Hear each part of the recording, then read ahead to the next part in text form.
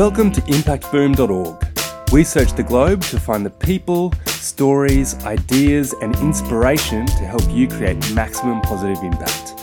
Each week, Impact Boom brings you thought-provoking interviews with world-leading practitioners passionate about creating positive social change. These designers, social entrepreneurs, educators, innovators, thinkers and doers share their projects, initiatives, thoughts and insights on creating a better world. You can find all the stories, links and other great content at impactboom.org. Follow us on Facebook or Twitter for the latest updates, or subscribe to the newsletter or on iTunes. Thanks for listening to episode 199 of Impact Boom. My name is Carly Daly and I'm passionate about supporting women's mental health, particularly during the postnatal period, education and social enterprise. Today we're speaking with Shankar Kasinathan. Shankar Kasinathan's earliest memories are of his family being resettled by a generous neighbourhood after finding refugee in Australia. Over the last 15 years, he's been dedicated to building more inclusive and welcoming neighbourhoods, schools and workplaces. Today, as an education and community engagement consultant, he is the driving force behind the My New Neighbour campaign. He has worked as a sessional academic at Deakin, Monash and Charles Darwin universities. He has developed community engagement and advocacy programs for Oxfam, Transparency International, the National Heart Foundation and Amnesty International. He has been an advisor to local, state and territory governments as well as members of cabinet about diversity and social inclusion strategies, including most recently as Commissioner for Multicultural Affairs in Victoria. Shankar has been invited to present at conferences in the UK, Ireland and Switzerland and has worked extensively across Australia with Aboriginal and refugee communities. He has just gone back to school to complete a Masters in Education. Based in Castlemaine, he lives and works on Dja Dja Wurrung country. Shankar, thank you very much for joining us. Thanks for having me, Carly. So could you please share a bit about your background and what led to your work with Amnesty International? So my family and I were privately sponsored as refugees from Sri Lanka back in 1987. My earliest memories of life actually relate to images and stories that I have in my head of people that sort of literally physically stepped into our world to help us. I have this image, for example, of an old white gentleman trying to strap me into a seatbelt when I was a 4-year-old. And I think, just as we'd come to Australia and I was just, reaching my head off trying to figure out what this seatbelt thing is. But it was, an act of love of someone trying to keep me safe. Walking into an empty house, our first home, and our home still 30 years later, and it was completely empty. And there were just random people bringing in furniture and filling it with donations. So in an important sense, I guess my earliest recollections are really reflective of that sort of generosity of neighbourhoods of goodness that exists at a local level right across this country. And that stayed with me. And that stayed with me growing up through school, going to uni. And a couple of years ago, I was offered the opportunity of joining Amnesty International as their refugee campaign coordinator. I mean, before that, I had various stints of working with refugee communities in the Northern Territory, in Melbourne, in the ACT as an advisor to the Minister for Multicultural Affairs, who was particularly passionate about refugees and asylum seekers in her city and in Canberra. And I brought all that to my role with Amnesty. And I was able to take on a new campaign then, build it from scratch, the My New Neighbour campaign, which calls for reform to Australia's community refugee sponsorship scheme. And it was really quite ironic that, my those early memories and how my family came to Australia, sponsored by a family and brought here and resettled here by neighbourhoods that were very generous and welcoming, to linking it to now a campaign that's calling for Australia to reform its own community sponsorship model so that we could also bring people here safely and resettle them, which is a model driven largely by generous communities and neighbourhoods like the scheme works in Canada and the UK and New Zealand. And that's the work I'm doing today is raising awareness of community sponsorship and asking for that model in Australia to be improved so that it's more in line with international best practice, getting support for that across the country. So it's sort of one big loop, I guess, is where I'm at the moment. Yeah, and so like the My New Neighbour campaign, like from what I've read, it's gained amazing traction and results in a short amount of time. Is that your experience, or are you seeing it from a different lens? Well, as a campaigner, you always keep going till you actually win, and we've made certainly progress along the way. But a win for us on the My New Neighbour campaign is for Australia to have its own community sponsorship model that is generous, that is additional humanitarian intake, that is in line with international best practice and a leader in the region on sponsorship. I should probably share a little bit with your listeners about what exactly community sponsorship is. Again, it's the ability for communities and neighbourhoods to be able to privately sponsor a refugee or refugee family that are waiting to be resettled, and often maybe in refugee camps or waiting in a second country in limbo, who have been assessed by the UN as being refugees, who are then brought to Australia or assessed by the Australian government, and then are brought to Australia by a nominating family or community group, etc. And so this is a program and a scheme that has worked in Canada for 40 years, and more than 300,000 refugees have been directly impacted by that scheme. It's taking off in the UK, it's taking off in Ireland, it's taking off in New Zealand and many other countries around the world. And so in Australia, we have a scheme too, which allows community organisations and groups to be able to bring people here. But the nature of the scheme in Australia is quite limited. Instead of the way it works in Canada is that you privately sponsor a refugee family, and that's in addition to the Canadian humanitarian intake. Here in Australia, the government has said, well, for every privately sponsored refugee that you and I might sponsor, we're taking away a place from the humanitarian intake in Australia. So it's really like robbing Paul to give to Steve. Yeah. And then on top of that, the costs are extremely high. So it's like $50,000 for an individual or up to $100,000 for a family, which you can imagine is well and truly beyond the imagination of even our most generous neighbourhood organisations. And then the eligibility criteria is really quite tight as well. So the My New Neighbour campaign since March 2018 has been calling for the improvement and overhaul of Australia's model. And we, on that journey, have gained the support of over 30,000 Australians who have signed a petition calling for improvements. Over 30 local governments right across the country, so that's metropolitan, regional, rural councils that's saying, yes, our neighbourhoods want a chance at this, and we would like for this program to be reformed. So the minister's been getting letters from a range of mayors asking for that. Community organisations, institutional groups, even AFL clubs have been getting behind the campaign, calling for the reform of this pathway. So it has shown a lot of promise, but as I said, it's not over till we get what we're seeking, which is we're hopeful that we will get there. The Australian Labor Party last year at its national conference in 2018 announced that it would overhaul community sponsorship program more in line with international best practice if it was elected to government. The Australian Greens followed a week later and also said that they would commit to overhauling the scheme. And just recently, here in 2019, in December, Minister David Coleman committed his government to evaluating the scheme in 2020. So there's all sorts of indications of hope, and we will continue to advocate. And I'm very grateful that the campaign, which began with Amnesty International, is soon to become a coalition campaign involving multiple organisations.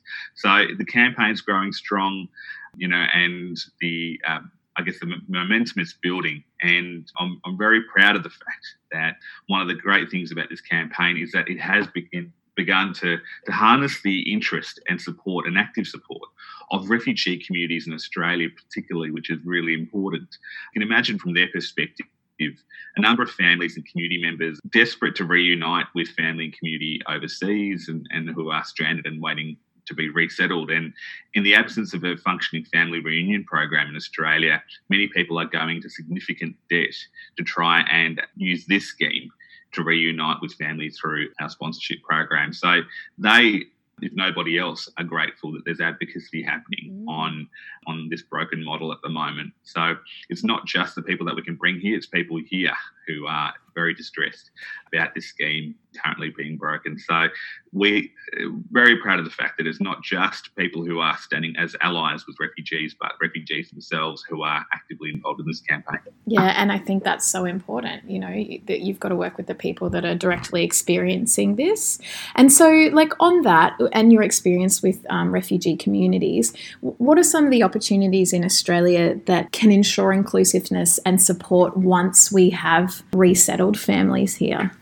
So that's a really important question, Carly. One of the things about community sponsorship, which I'm really excited about, is that when I think about my own journey and my family's journey in Australia, we had friends from day one. We had friends from day one when we landed in this place, and networks that were wrapping around us and giving us that really strong support to become active citizens and active members of our community from the get-go, to really feel that, I guess, this word integration, I suppose, of how do we bring our diversity and our richness of who we are and live alongside in a strong way with other members of our diverse community without losing a sense of ourselves. And I think that that notion of just strong cohesiveness I guess comes with something like community sponsorship. And that's true in, a lot of the work that's being done today right across the country. And I think community sponsorship has just the potential to really formalise a lot of relationships and initiatives that are already on the ground and very active right across this country. From Coffs Harbour to Albury-Wodonga, even Armidale, in very conservative and progressive corners of this country. Yeah. There are local groups that are saying, look, we've got a need and a desire to do tangible, positive things that can help people step into our communities and feel like they're a part of it. And I think that the notion that I'm looking for, I guess, is doing stuff with refugees, not for them or at them. It's that active sense of being able to create communities with our new neighbours walking alongside us and giving them a sense of agency in that. It's not sort of saying, oh, look, you should be grateful that we've saved you or, done this thing for you, but, let's help each other build stronger and more resilient, inclusive communities for the future. And I think that's what the potential is about community sponsorship. If we can just have a decent model in Australia, I think that it's going to have a much bigger impact. And I think that's what we've seen in Canada is that, for the 300,000 refugees that were directly impacted, we need to think about the 3 million Canadians that were actively involved in resettling their new neighbours. And that's the figure that I think about and hope for Australia. Yeah.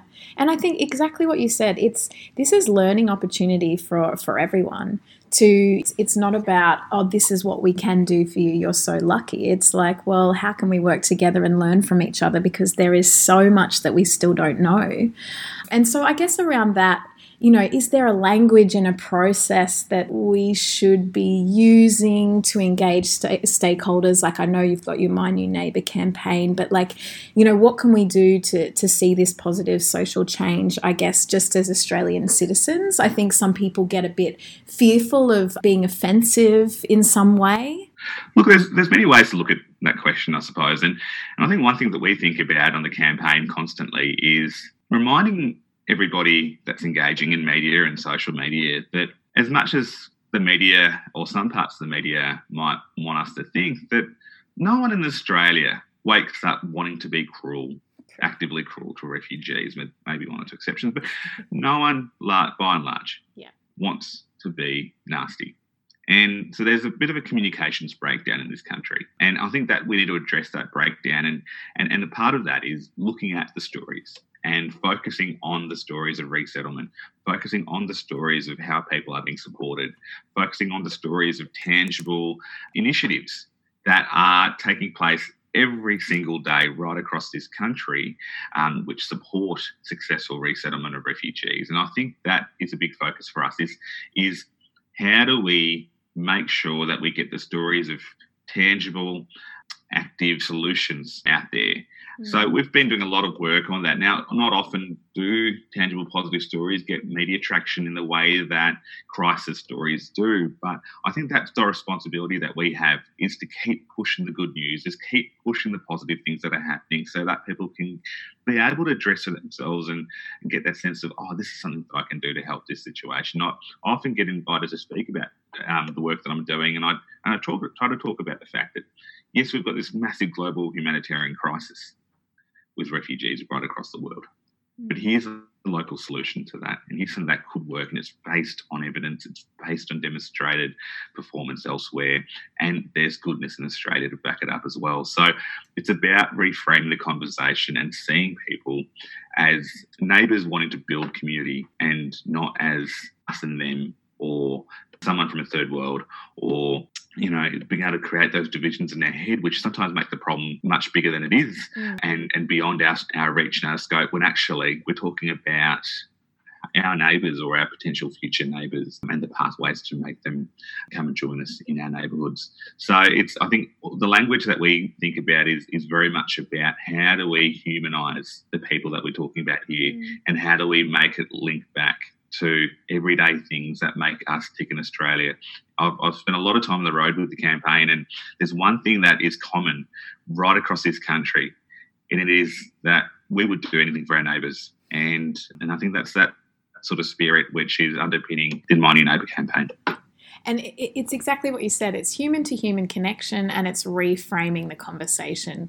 That is what we need to do. And it sounds like so many people are doing that anyway, but sometimes maybe we just need a little bit of a reminder. So that's really cool. So yeah, talking about you being a speaker, you're speaking at New Kind Conference this coming January in Marion Bay, Tasmania. And we just want to know, what are you most excited about for this?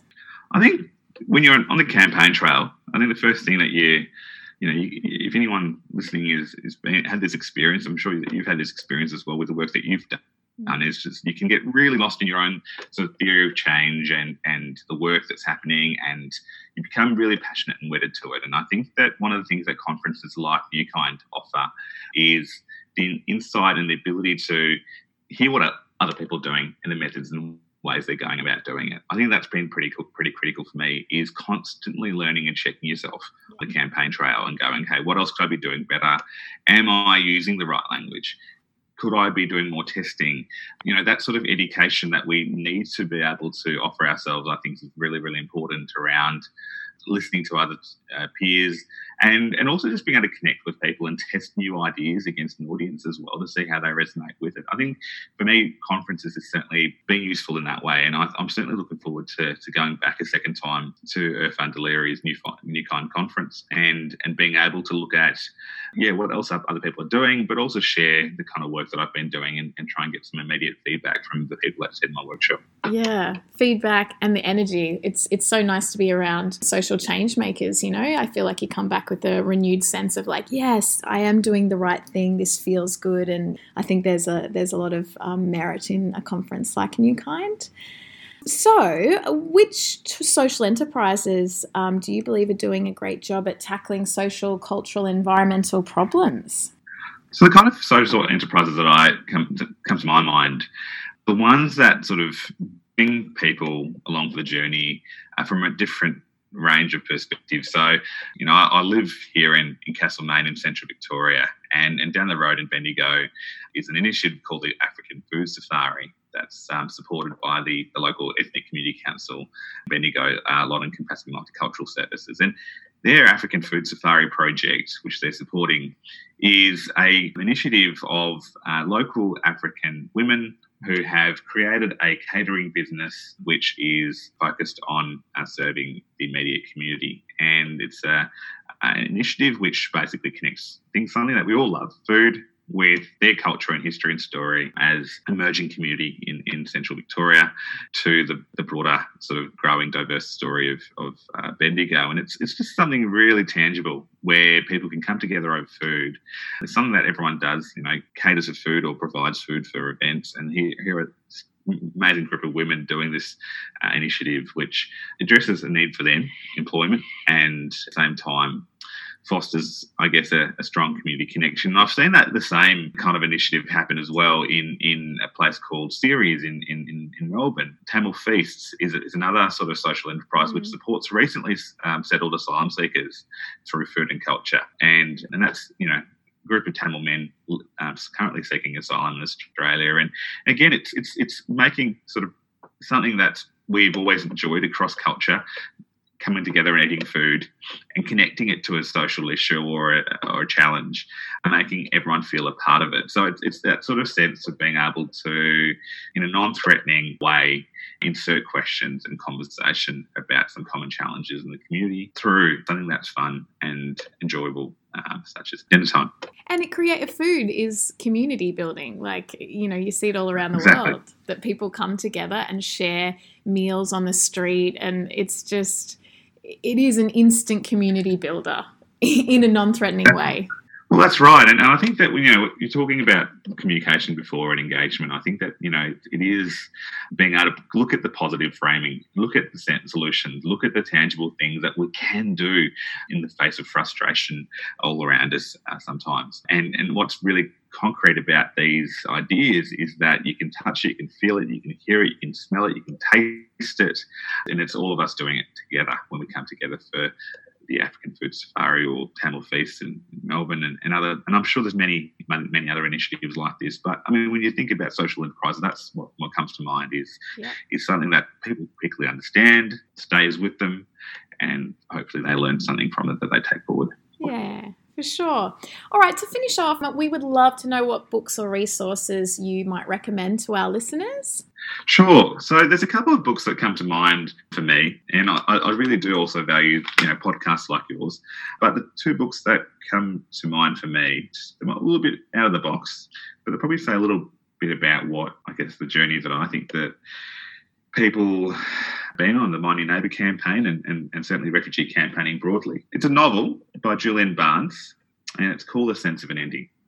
And the reason I'm nominating that book here today is because this book by Julian Barnes looks at how, over time, over the course of our lives, we look back at things differently. We realise that how we're understanding things and perceiving things and reacting to things today, as we mature and experience life, we may well change later on and have different perspectives. And I think that when I talk to many people and engage with many communities across Australia, even the very sort of experience of community sponsorship has just changed people completely in terms of what they saw first and then how they've sort of seen things differently. And I think that what we sometimes forget is just, it seems so obvious, but this book really, for me, looking through the story and the life of the protagonist, you get to really journey through, wow, how confronting is it to know that we thought we knew it all and then actually didn't, and actually how far off we were. And that's, I think it's not just, as a campaigner going and enlightening communities, but as a campaigner being enlightened about what I thought was really, really important, how to get the job done, and then learning a lot more about the communities that I was working in. And, that sort of, I think, is something that's really driven home. So, a good example of that for me is when you start out as a refugee campaigner or activist, you look at a place like, I don't know, Queensland, I'm generalising now, but I was like a bit frightened of Queensland going out there and campaigning, and I had a lot of friends sort of warning me and cautioning me, but, went there and sat down with people and realised that regional Queenslanders and people out there had all very legitimate concerns and questions that we just needed to engage. And so it's sort of, I guess, what Julian Barnes does in the sense of an ending for me is just that sort of reminder of life is a maturing process, and we need to reserve judgment, and we need to, really be cautious about passing judgment until we have got insights and experiences of the other side and what people are saying. And I think that's very, very important to advocates and social change makers, is listening and listening and listening and knowing that maybe we haven't got the whole picture. Yeah. The second book that I would recommend to our community is The Happiness Trap by Dr. Russ Harris. And again, it's a little different to maybe books that you've had recommended, but the work I do is pretty intense. As a person with lived experience and from a refugee background, I take my work very seriously, and there's no sometimes switch off button. And it's largely because you just, you don't feel like you're really winning till you're actually bringing people safely to Australia and changing policy and all of that stuff. And what Dr. Russ Harris does in this book, The Happiness Trap, is that he really looks at getting us to lose that sense of perfection, of the notion of, that we're chasing something that is going to make us happier, that we actually should be more comfortable with a whole bunch of a range of emotions and feelings that aren't normal. And I guess chasing after that green hill is perhaps more destructive to us than we realise. So I think that the message there for me is we really need to look after ourselves on the campaign trail. We need to look after ourselves when we're actively seeking to do the work we're doing, because we need to first be healthy so that we can help others and do this work. And it's not just about, I know there's a lot of diehard campaigners out there, myself included, that sometimes think it's we're just busting our guts out and that's just what we need to do. But we have an impact on others that are working with us as well, and we need to look out for how we are in the context of other people around us and the people that come into daily contact with us as well. So look after ourselves, and that's the happiness trap, I think, does that. Yeah, it's interesting you say that book. I read that many years ago, and I think, I need to revisit that. That's really important. If you're interested in coming to New Kind Conference, we have a special coupon code for Impact Boom listeners. Mention Impact Boom for 20% off tickets from www.newkindconference.com. Shankar, thank you so much for your generous insights and time. I'm really looking forward to meeting you in Tasmania, and it's been a pleasure. Thanks so much, Carly. It's good to be here. Thanks for listening to Impact Boom. You'll find links to the initiatives, people and resources mentioned in this podcast on impactboom.org. Please leave your comments below, and remember, we'll be publishing fresh inspiration and insights to help you create positive impact every week on the website, Facebook page and Twitter.